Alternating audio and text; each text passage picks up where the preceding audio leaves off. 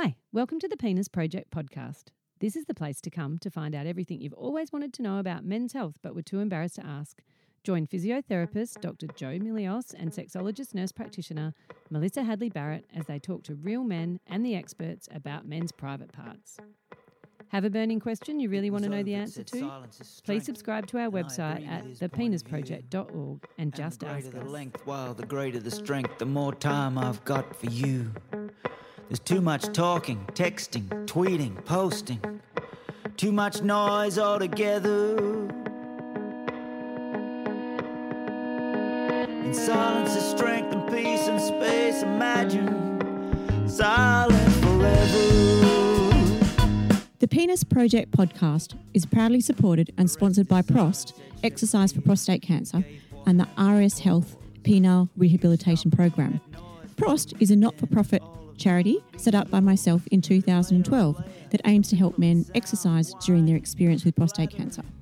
If you want to know anything more about PROST, including our online service and USB product now available, please just go to prost.com.au. Hi, I'm Melissa Hadley-Barrett and I designed the Penile Rehabilitation Program to help men recover from prostate cancer. It's an online program built on decades worth of knowledge and experience and practice. It's the only one of its kind in the world and it actually works. So if you've been diagnosed with prostate cancer and want to get your penis working again as quickly as possible, and why wouldn't you, then visit penile-rehabilitationprogram.com and you'll be off and running. And it only takes about 15 minutes a day.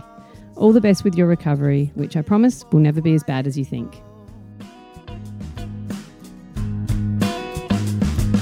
November 11 a.m., 60 seconds, kids watch on the wall. Guys today about sexual dysfunction in men. So here I am.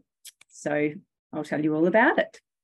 So first up, I just want to introduce you to Jeffrey. This little character here is Jeffrey. He is my little penis friend who is you'll see him throughout the rest of this presentation. He's quite cute, I think. And because I don't have a penis, I get him to help me explain all of these concepts. So I thought, first of all, I'll tell you about me. So I'm a nurse practitioner and I'm a sexologist. And those two things sound like they're a bit strange. And how did they come together? But for me, my background is I was a remote area nurse for many years. And I had a lot of people come in with sexual problems. I'm also a midwife. So I was kind of quite comfortable with genitals and all of those things. And I worked in emergency departments for many years. And then in 2011, when nurse practitioners were able to get Medicare, I decided to set up my own practice in Geraldton, and I got a lot of patients in who had sexual problems, and I just became really interested in it. And one day I had a particular lady come in who I remembered when I worked in emergency department, and she used to be in her 40s then, and I was in my early 20s, and she used to talk a lot about her sex life. And as an early 20-year-old, you're quite disgusted at the idea that old people have sex. And then many years later, when I was in my 40s, she came back and she needed a pap smear. And it's the first time I'd seen her in years. And when I went to do it, she had quite severe vaginal atrophy. So I said to her, well, why have you let this go? I remember you being really sexually active. And she was really sad and said that the reason was because her husband had had his prostate out a few years before and had developed severe sexual dysfunction and was depressed, and their relationship had broken down. So that led me on a bit of a quest to find out how I could help and learn more about male sexual dysfunction. And I went back to university. I did end up helping them in the short term by getting some advice from the man, Stephen Adams, who is my mentor, and he taught me everything. And then I went and helped them. And it was so rewarding for me and such a good outcome for them that I decided that I wanted to learn more. So I went back to uni and I did a postgraduate in sexology. And here I am. Now, I was working in general practice still one day a week until a year and a half ago. And after that, I just run restorative sexual health. And I have 2 other nurse practitioners that work for me, and hopefully another, because we're so busy. So today I want to talk to you about sexual dysfunction and the common ones. I'm not going to talk about STIs because I know you guys know that probably way better than I do, and you have other talks on that. So sex with sexual dysfunction is not the same, but it still can be good. And in my experience, often couples in particular who experience sexual dysfunction will end up saying to me down the track that their sex life is actually better than it has been in years, because it's made them open the conversation, talk to each other about it, and tell each other how they feel. So it doesn't always have to be bad. And also they can try new things. The little vulva on the surfboard is Veronica, if you're wondering. So sexual dysfunction is really common. It affects 30 to 50% of the population. And it's even more common in people who are depressed. And then that's also correlates, it's also a bit of a circle. If you're depressed, then often you'll have depression. If you're depressed, you'll often have erectile dysfunction and sexual function problems like anorgasmia. But if you have those problems, you'll often end up depressed. So the two things kind of go hand in hand. The first thing that I think is most important is bringing up the conversation with patients. So we don't always have to have the solution to a problem, but I think it's really important that we bring this up. And in your role, it's a lot easier because I'm speaking to sexual health quarters people. So people are coming to you to talk about that. So it's a lot easier to bring it up. But in general practice, it's actually quite difficult. And the research shows that men really want to talk about it, but they're embarrassed too, and they don't often ask the question even though they should.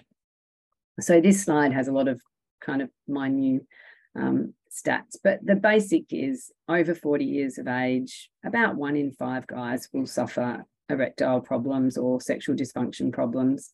Over 50, it's 1 in 3, and over 60, it's 1 in 2. So, this is a really common problem. And often when a guy comes in and he's really embarrassed and starts to tell me their problem, I'll say, first up, do you realize how common this is? Because men don't talk to each other. And because they don't talk to each other, they don't know. So they just think they're the only one and they feel really alone. So just explaining to them that everyone pretty much at some stage in their life will have some sort of dysfunction, makes them feel a whole lot better and a lot more open to talk about it. I was asked last year to present at a GP study day about this topic, and I did a survey of my patients. There's about 4,000 plus on our database. So we sent it out to everyone. We only got 286 responses, but I wanted to know, had their GPs ever asked them about their sexual function? And only 23% said yes. But when we asked them if they'd like to raise the topic, 79% said they would. So, and also the other thing that we asked lots of questions, but these are the most pertinent. I think there was also a big problem with people being prescribed medication for various things, which we'll talk about, and they were never explained that there was a potential sexual side effect to that. Sorry, I've repeated those. So what to do from your perspective? I just want to say, there's a whole lot of things that are caused by medications. And I think that first up, it's really important to get a really good history. And I'm probably speaking to the converted, but when someone tells you whatever the problem is they're having started whenever, try and go back and find out if there was any relationship problems, any extra stress in their life, and if they started on any medication, because people won't often connect an antihistamine that they're taking for hay fever with erectile problems. They won't think about blood pressure tablets. They don't think about recreational drugs. So there's a lot of things that cause this problem that we, often don't think about. And so men won't connect the two. Probably the most common thing that I see in younger men is guys who are taking testosterone supplements at the gym. They don't think about how they would affect their sexual function. The other thing, obviously, is asking all about their physical health, because other parts of their body do affect the function of their penis. And we're going to talk about soon why I think of penis as being like a canary down the mine. And this question is really important. So men always want to know from me, what can they do to make things better? And the things that they can do really are, they can control their diet. They can control how much they exercise. The more they exercise, the better blood flow to the penis, the better it'll work. They can control whether or not they smoke and whether or not they drink alcohol. They can, I always say use it or lose it. So, practicing pleasure and practicing using things if they need to help, like pumps and things, which we'll talk about in more detail. They can do that. They can change the way they think. So I think many penis owners are quite penis-centric, and they think that's all sex is about. And so I think really talking to these people about that it's not all about the erection, and that you can get a lot of pleasure with a flaccid penis, and you can give a lot of pleasure without a hard penis or with a bent penis or whatever. So I think it's really important to talk about their mindset and changing the way they think about it. Managing stress is obviously a big one. Improving your relationship is very important. You know, I think there's a common misconception that men's sexual function is fine regardless of whether they're arguing with their partner or whatever, but it's not. It affects most men a lot when they're in an unhappy relationship or they have work stress or family stress. And seeking help. Like, I think if something isn't working like it used to, it's a grief process. So having someone to talk to and tell them how you feel, and particularly people who have had long-term illnesses, they often feel guilty that they even care about their sexual function. They're like, maybe I should just be happy that the cancer's fixed, or whatever the problem is they had is fixed by the medication. But I think it is reasonable for them to feel grief and sadness when things don't work, and we need to acknowledge that and encourage them to get help. They're not in control of what's going on physiologically often. So nerve damage, you know, how long it takes to repair, if they've had any kind of pelvic surgery. We all know that prostate cancer surgery affects men's sexual function, but what we don't often think about is other things. So last week I saw a 30-year-old man who had a massive tumor, bone cancer, that was removed from his hip.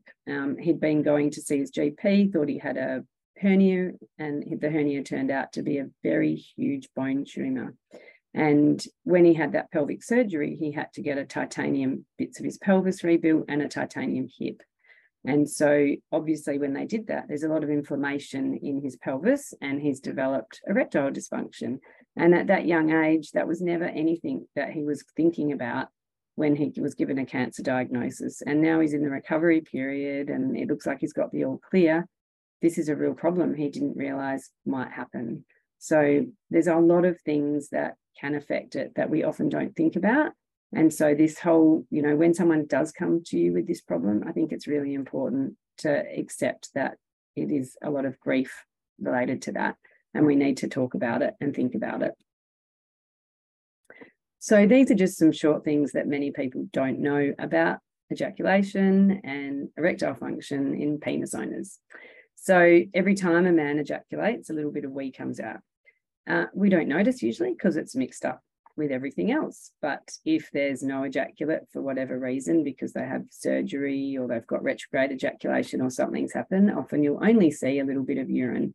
And I think that's really important for people to know so that they're not shocked. And in particular, if they have a partner, that their partner knows it's always been there.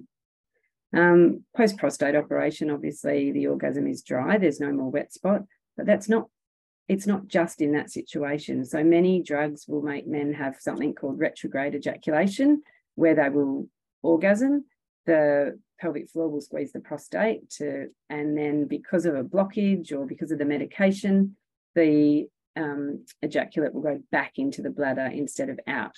The person should still have exactly the same sensation, but it's a little bit perturbing if they don't know why this is happening and why it's happening suddenly.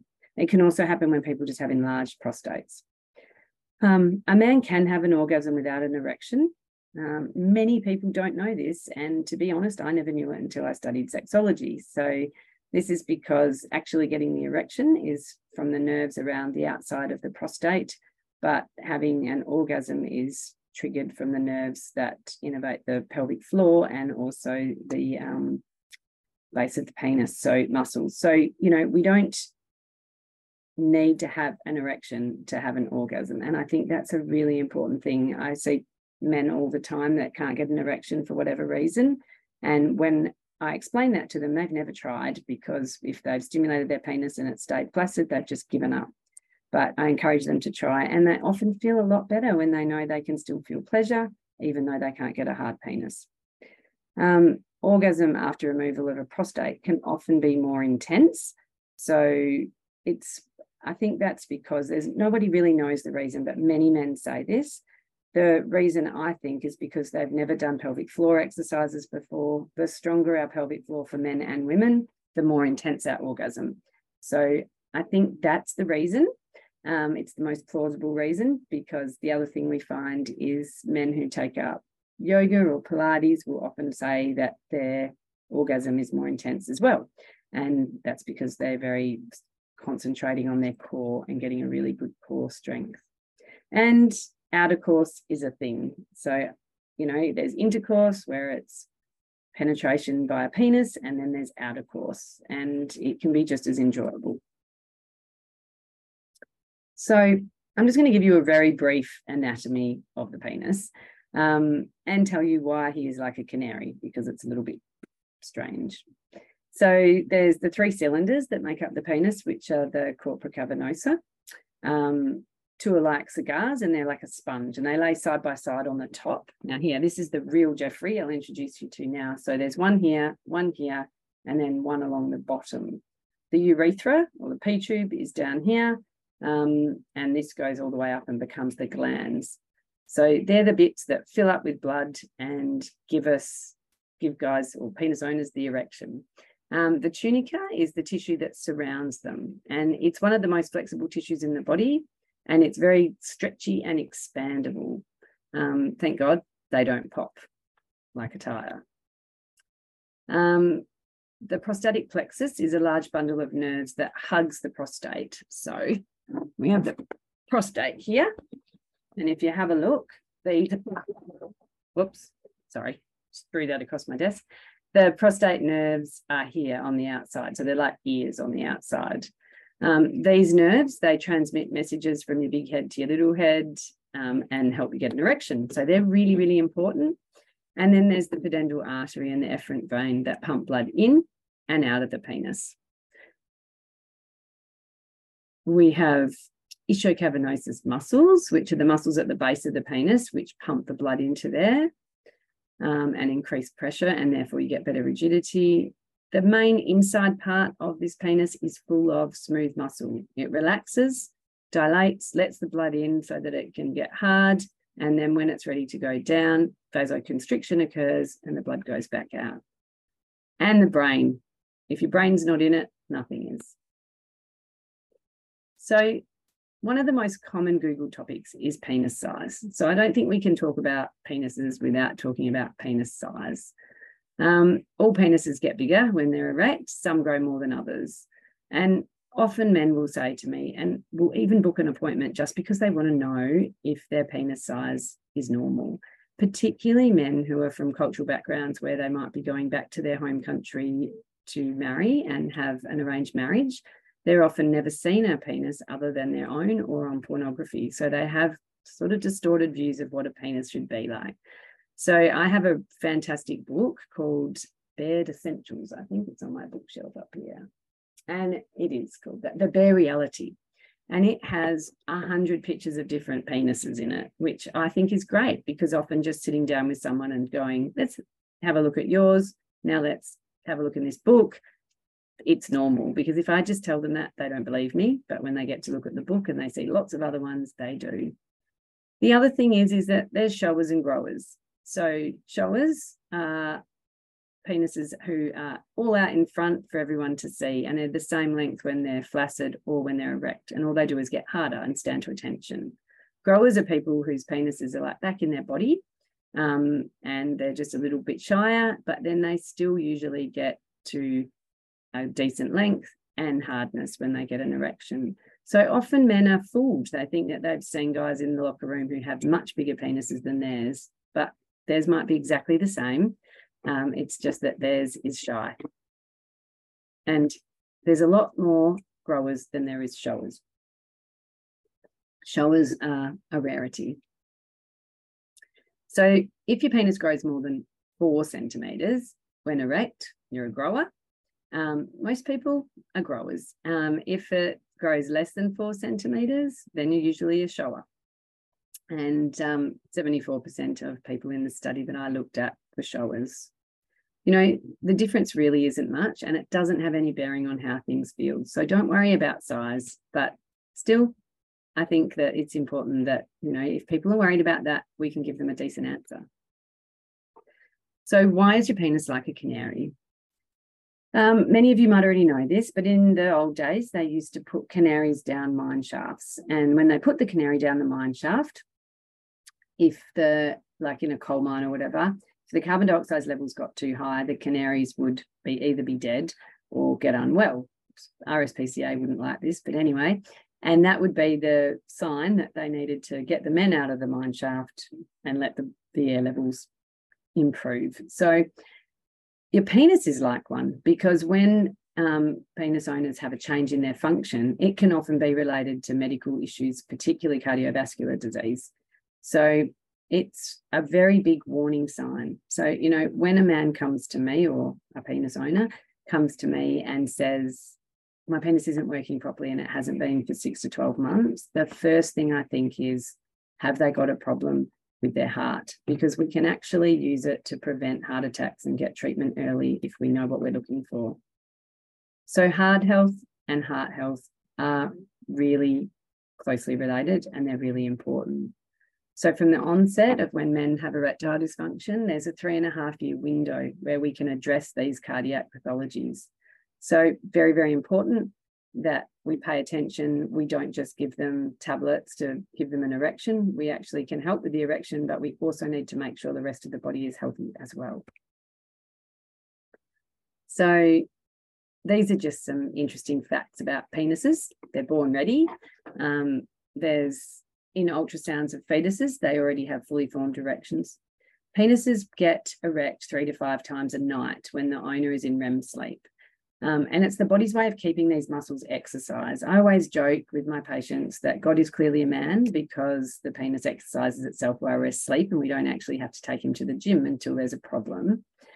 Your penis actually goes all the way back into your body.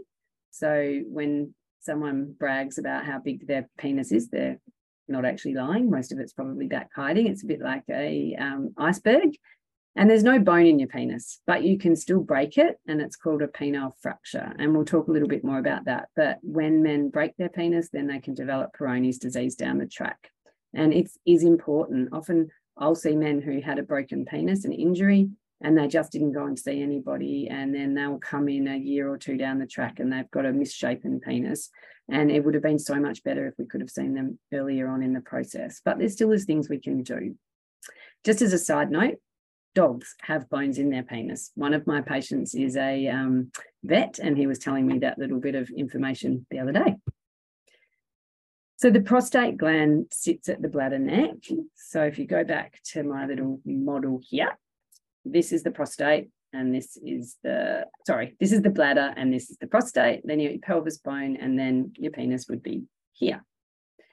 The nerves, as I told you, are the nerves that are around the outside of the prostate, and they're the ones that are most important for erectile function. Any disruption to those, such as cancer treatment, as I said earlier, any kind of pelvic surgery, it might be hip replacements, it might be gallbladder removals, it might be having bowel cancer, anything like that can negatively affect those nerves, because there'll be edema in the area, and then they'll end up with erectile problems, which they wouldn't have considered that they were going to from those type of surgeries or illnesses. The other thing that I see a lot of is men who ride bikes, and they spend a lot of time on push bikes. I mean, great thing, because they're getting blood pumping in their body and it's healthy and really good for them. But the negative is that it's putting a lot of pressure, as you can imagine, on that perineum and squashing the nerves around the prostate. So anyone who spends a lot of time on a bike should really get a split seat. And there's lots of these available now. It just takes the pressure off the perineum. And often when I'll see guys who are bike riders, they'll say, oh, I do get a really numb area down there, and my penis is numb when I get off my 2-hour bike ride. And I'll go, well, that's just damaging the nerves. So let's change that. Padded pants and split bike seats. So what happens when a man gets an erection? The man becomes aroused, and a message is sent from the penile tissue, and nitrous oxide gas is released, which causes vasodilation. Then the blood pumps into the penis via the pudendal artery, and when it's full, the veins pinch shut. It's like parking a car on a garden hose. And when the erection's no longer usable, they want to use it anymore, the veins drain the blood back from the corpora cavernosa to the body via the efferent vein. I explain this really simply to patients and just say, think of it like a kettle. You've got a kettle, electric kettle, you've got a cord going to the power source in the wall, and the power source is your libido. If any damage happens to that cord, you can't boil the kettle. So if you get damage to these nerves, you can't get an erection without help. And lots of things damage those nerves, as we've talked about, and age in particular as well. Everything goes downhill with age. And I always think this as well. I'll often see men who will come in and they'll sit there and say, oh, I've got erectile dysfunction or premature ejaculation or whatever the problem may be, and I don't know why, it's only just happened. And they'll have a big scar on their knee where they've had a knee replacement. And I'll say, oh, what happened to your knee? And they'll go, oh, I had a knee replacement. And I'll say, oh, what from? And usually they'll say, oh, just age, wear and tear. And I'll go, well, how come it's okay for your knee to wear out, but not your penis? Everything suffers from wear and tear. And yeah, I think sometimes it's just they go, yeah, I haven't thought about that. So they always think that it's in their mind. And I think that's really sad because they blame themselves for the problem. And often it's not, it's due to something else. So orgasms, big thing. They have lots of health benefits. There's like happy hormones, relaxin, oxytocin are all released in your body, and they make us feel good. So very good for your mental health to have orgasms.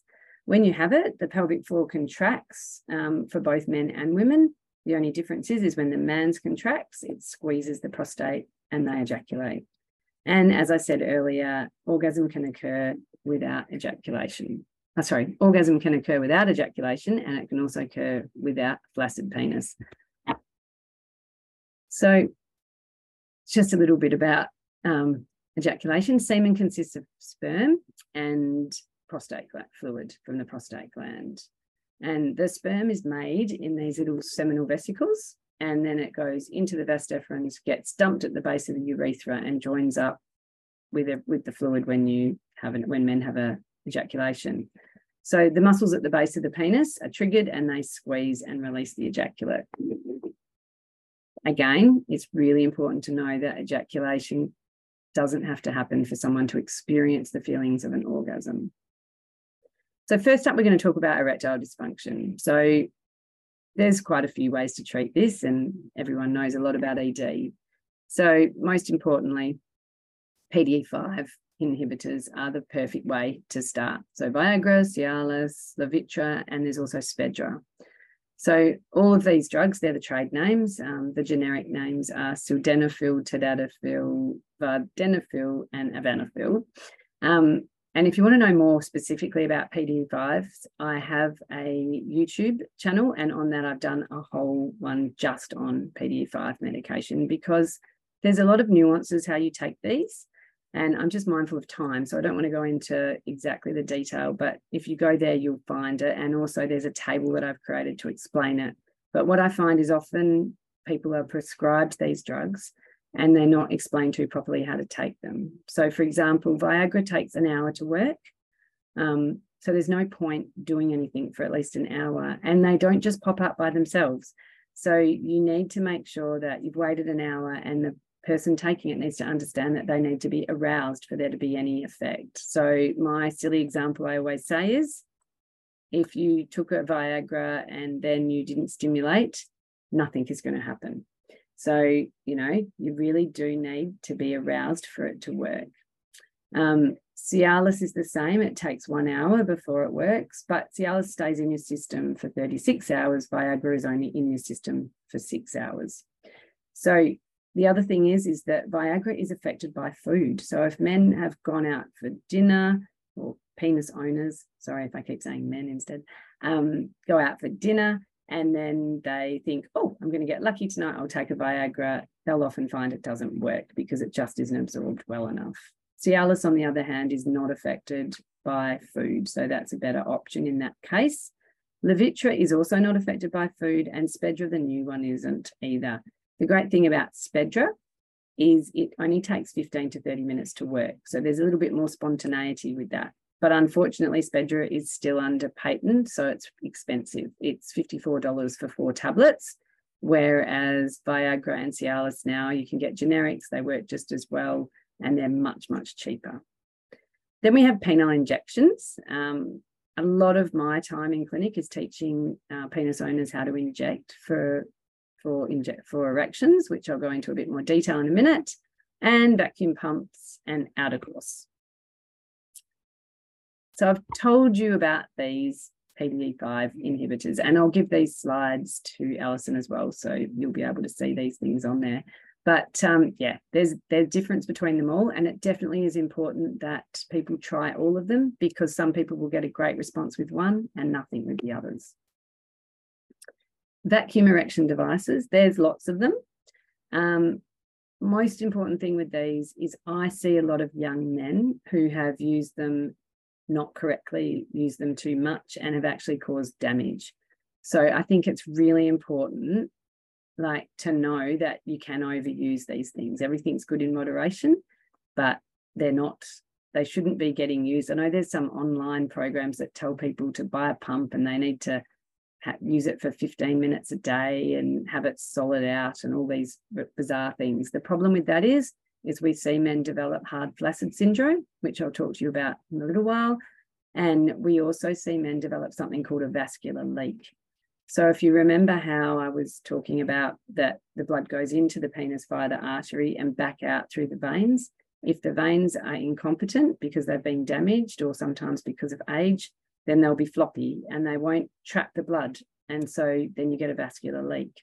Now, the only way really to treat a vascular leak is to get aroused, get as much of an erection as you can, and then put on a lasso, because there is no surgery for that. So I can't stress enough for young men in particular, do not use a penis pump more than you need to. Make sure you use it as prescribed, and don't buy one that's dodgy and has too much pressure, because you can do long-term damage. And from a health professional's perspective, it's always a question I ask: have you been using a vacuum device at home if they have any kind of problem that has arisen? So this is the pump that I prefer. It's called a Vacurect. It comes with all these rings and they work really, really well. And I'll use this tiny ring to show you, but the way it works is you put your penis on the end here, you pump it and it pops in. And then when you pump it up, it fills with blood. You can pump him up to about 80%. They don't get better than that. And then you just leave the ring at the base and you can use him. They actually work quite well. And lots of people are really successful with them. I think they're great for couples who know each other well, but they're not good for single people or people who are in a new relationship. A bathmate is a different type of pump. That's what little Jeffrey here is holding up, and it's one that men use in the shower. It's very good for exercise, and it can't do damage because it doesn't get too high a pressure. These are both registered medical devices, but you can't ever use a ring with it to trap the blood in effectively. And a SomaCorrect is a particular type of vacuum erection device which can be used for Peyronie's disease. Then we have injections. I think they're great. They're wonderful because they don't hurt, and no one ever believes me until they try their first one. But the reason they don't hurt is there's no nerves in this part of the penis inside. So men will feel a flick on the skin where they feel like just the nerves there, know that they've had a needle, but everything else they don't feel. Men who are diabetics will say when they check their blood sugar level, it's much more painful than when they use their penis injection. And the way it works is you use an insulin syringe, goes into an auto injector, sits on here, you press the button, push the plunger, take it out, and 10 to 15 minutes later, they get an erection. Now, there is a drug that GPs prescribe for this called Cavaject, and it works well for some men. The problem is 1 in 20 men will get pain as a reaction to that ingredient. So there's a lot of other compounded medications we use for injections that don't cause pain. So if someone tells you tablets don't work, and I've tried injections, but they were painful, they've been given that drug, and there's a lot of other options. So encourage them to try again with someone who knows what they're doing so that we can mix the dose a bit different. The biggest negative with intravenousal injections is that you may be able to, if you give too much of the dose, you can get an erection that won't go down a priapism, but Sudafed is the antidote to it. So when we teach injections, we also teach them how to deal with it if it happens. And, you know, we also start off with a very tiny dose and gradually increase it until the person knows exactly what the right dose is for it to last a good amount of time, but not too long, and be hard enough for penetration. This is a picture of the penis actually being injected, but I think using an auto injector is a much, much better option. So now we can talk about premature ejaculation.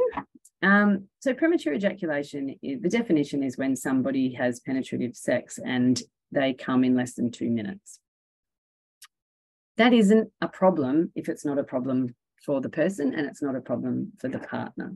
I think, unfortunately, a lot of penis owners today watch pornography, and because of that, it looks as though everyone goes for ages and they don't have an orgasm.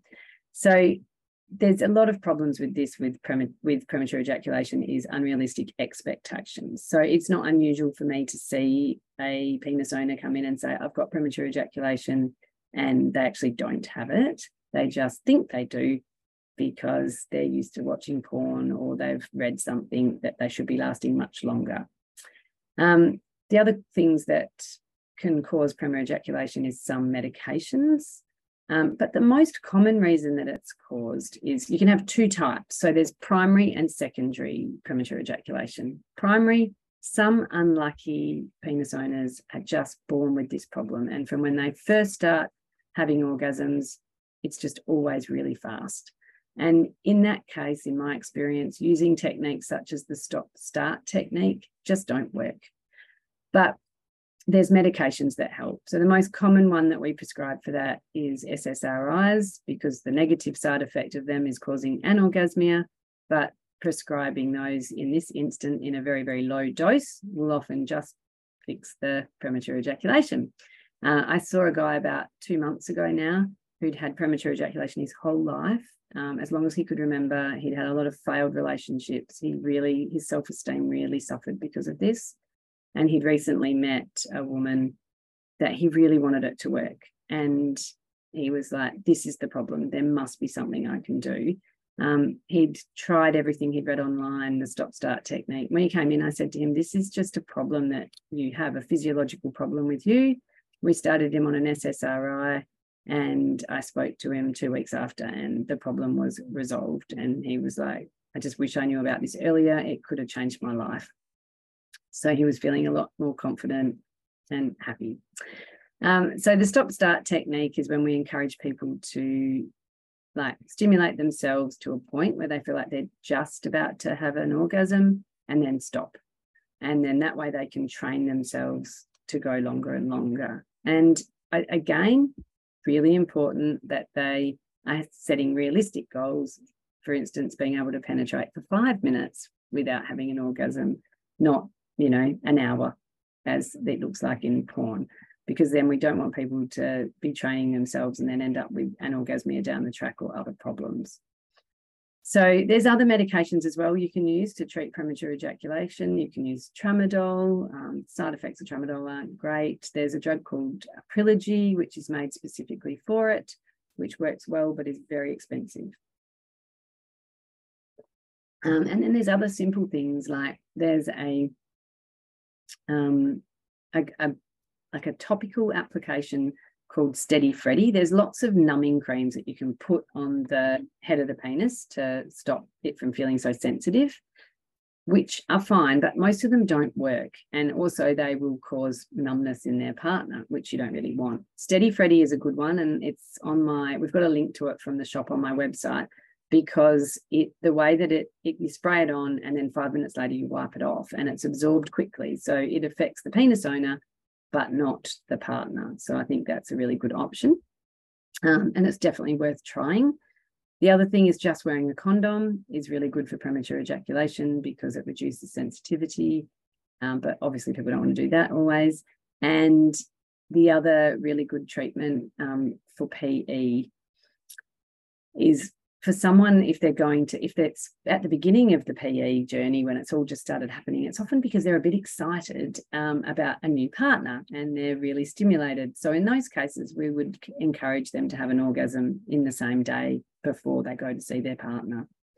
So premature ejaculation can be primary or secondary. Primary, you really need to go for medication and more permanent fixes for that, because any of these other techniques are not usually going to work. But if it's secondary, it's often just transient, like they've met a new partner, they're anxious, nervous, excited, whatever the case may be, and they have it, and they'll find that once they settle into a relationship with that person or the novelty wears off, that this problem might resolve.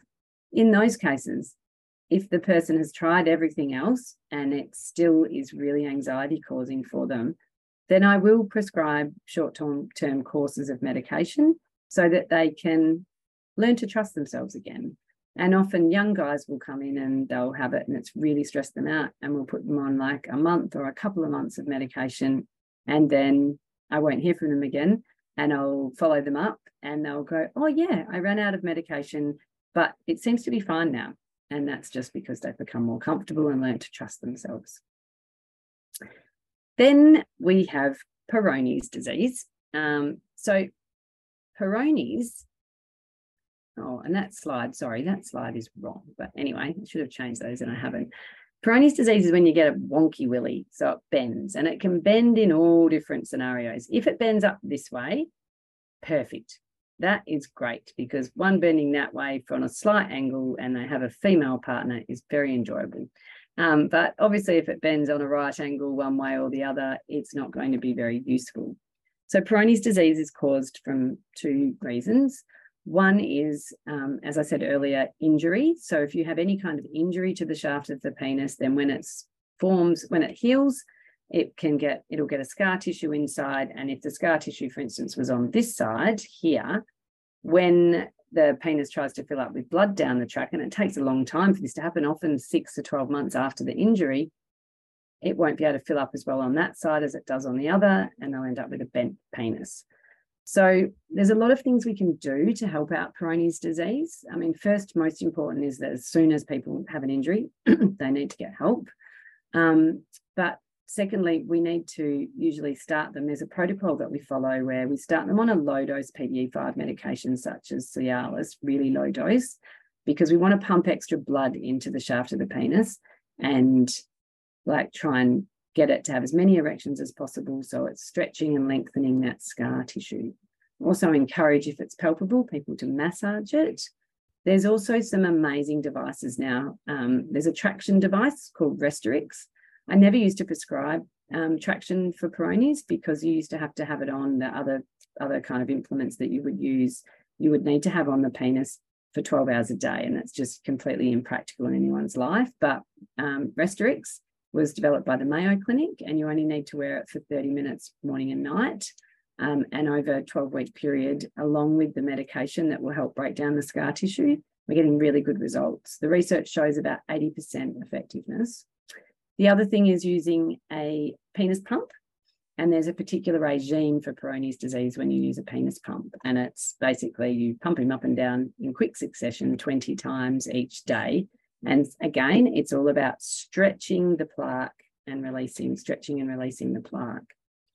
A colleague of mine also does shockwave therapy for Peyronie's calcifications. She's a physiotherapist, and there is some really good results coming out of a big study they're doing in the USA about this, but the evidence isn't there yet.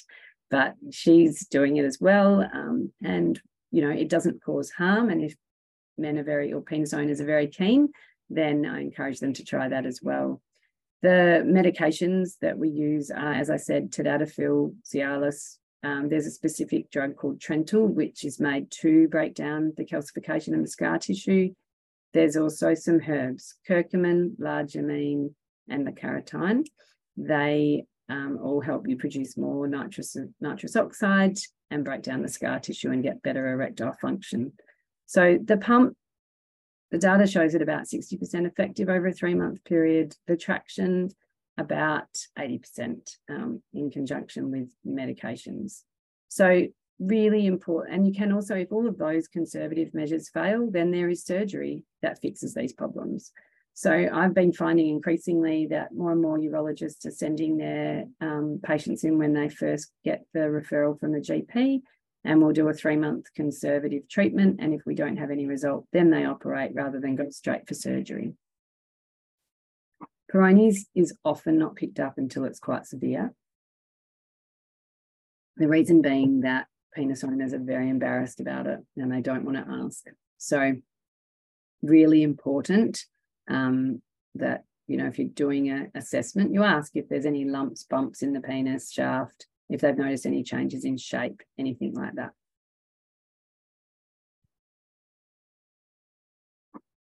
Anorgasmia. So not being able to have an orgasm. So anorgasmia, it happens to women a lot, or vulva owners, and it happens to men a lot as well. Anorgasmia is very frustrating for people, and usually the worse they feel frustrated and anxious about it, the worse it affects them and the worse the problem becomes. So this is Jeffrey looking for his orgasm because he can't find him. The most common causes of anorgasmia that I see are medications, and many medications can cause this problem. So we really need to make sure we have a proper history of what the person is taking. The other thing that can cause anorgasmia is stress, or it might also be some sort of lower back pain. Often people have lower back pain, and that's causing problems with the nerves, like firing down there. So it's a tricky one, but it is possible to deal with it. We use oxytocin nasal spray for this because oxytocin is one of the hormones that gets released when you have an orgasm. So that helps in 1 in 3 people, and we get that made at a compounding pharmacy.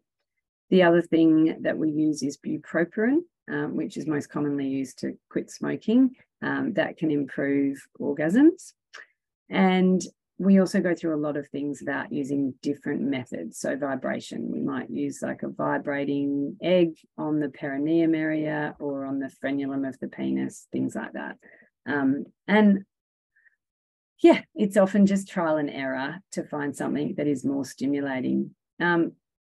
Probably the most common thing I see in younger men is anorgasmia with a partner when they don't have any problems when they're masturbating or having solo sex. Now, the reason for that is because if penetrative sex in an anus or in a vagina are never going to have the same amount of tightness that you can get with a hand grip. So they can often do it because they need that much sensation because they've trained their body that they need it to be really hard. So in those instances, I encourage penis owners to not masturbate with their hand, and I would encourage them to use something like this, which is a Nero. It's just a device, a masturbation device, but you pop your penis in it. And then because it's got these like little hand grips, you can't really grip the shaft really hard. So something like that, or even a fleshlight, we want them to, you know, there's nothing wrong with masturbation. It's healthy, good for them, but we want them to be able to do something that is not going to put extra pressure so that they can then, if they want to, have an orgasm when they're having penetration. So often it's training as well. They've just trained themselves to need a certain amount of stimulation that they don't have any other way. So it's about retraining them. Anorgasmia can also occur when people have been watching a lot of porn, and I'm certainly not anti-porn.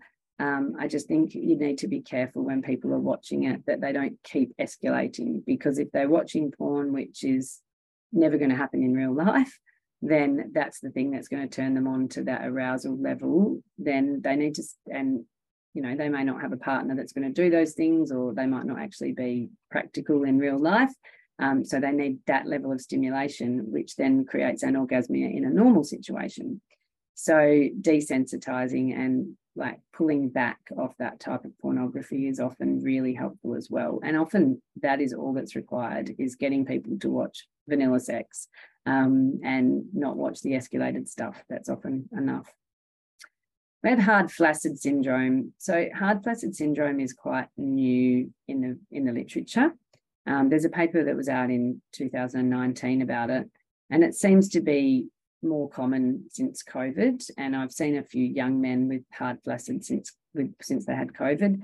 And it's also, as I was talking about earlier, caused by like extended periods of erections. So people might be watching porn, keeping on stimulating, but not letting themselves have an orgasm, and then it go back down, using a penis pump in an incorrect manner. And yeah, so it's actually surprisingly common. It's hard to explain, but it feels, when you feel it, like the penis is semi-erect and it never really goes back down. And when you touch it, it sort of feels rubbery. So it can be caused by a lot of reasons. Anxiety is another one. And the problem is if a penis owner's penis isn't behaving how it used to, and then suddenly it's not doing that, then they're going to be anxious as well. So they get a very tight pelvic floor usually. They often will have perineal pain, and then they'll explain it as having this penis that kind of never really goes down, and it doesn't really go up either. It's just kind of stuck in this semi-erect state all the time. It's very distressing for people, and there is help. Pelvic floor physio is really important in hard flaccid, and often just getting the blood flow to improve, medication and pelvic floor release. Definitely something that needs to be seen by someone who's seen it before. So this is just Happy Jeffrey when we've dealt with all these problems. If you want more information about me, these are the places to find. I also have another Instagram handle, which is Melissa Hadley Barrett, and that is only men's stuff. I put predominantly men's things on that. And also, if you're interested, we have a podcast, which I do with Joe Milios, who's a physiotherapist who specialises in men's health. So I think we're up to like episode 126 or something this week. We have one episode comes out every week, and it's great. It's not that we're great, but the people we interview are great. So we've interviewed lots and lots of patients with Peyronie's disease, prostate cancer, ED, premature ejaculation, and specialists as well. But the thing that I like most of all about this podcast is the patient stories. And I think penis owners often feel very alone. So I think it's really important for them, and they don't tell each other their deep, dark secrets like women often do. So I think it's really important to get them to listen to other people's stories and know they're not alone. And the guys on this all have false names. No one can see them. So they're incredibly honest and candid, really. So you can find the Penis Project on Spotify, Apple Podcasts. We started it just for our patients, and we've ended up with an audience worldwide, which is amazing. And we have like thousands of downloads every week. We can't really believe it, how well it's gone. So yeah, if you want to check it out or recommend that to any patients you might have that are penis owners, or even not, vulva owners will probably learn a whole lot too. And we also have interviewed like gynecologists on there about menopause, because often people want to know about it, and everything that goes on. So if you want more information, please email me. If you go to my website, you'll see that I also have a YouTube channel with lots and lots of different talks and little skits and things on. I have little videos go on Instagram most weeks, and we have the podcast as well. So very passionate about getting the information out there. And I think any health professional who's prepared to just raise the conversation with their patient and tell them that there is help available, that's the most important thing you can do, and make them feel like it's okay to be sad about this, that, you know, they don't have to just accept it and deal with it as part of life, that it's perfectly okay for them to be sad and to ask for help. And that's it for me. I hope this is what you were wanting today. And yeah, if you have any questions, please send me an email. I try and answer emails on Mondays and Wednesdays. I'm gonna tell you about a boy who lives inside me. He's been there all of my life. Hi, I'm Melissa, and I hope you enjoyed the podcast this week. Just a reminder, if you've been diagnosed with prostate cancer, I've built a penile rehabilitation program just for you.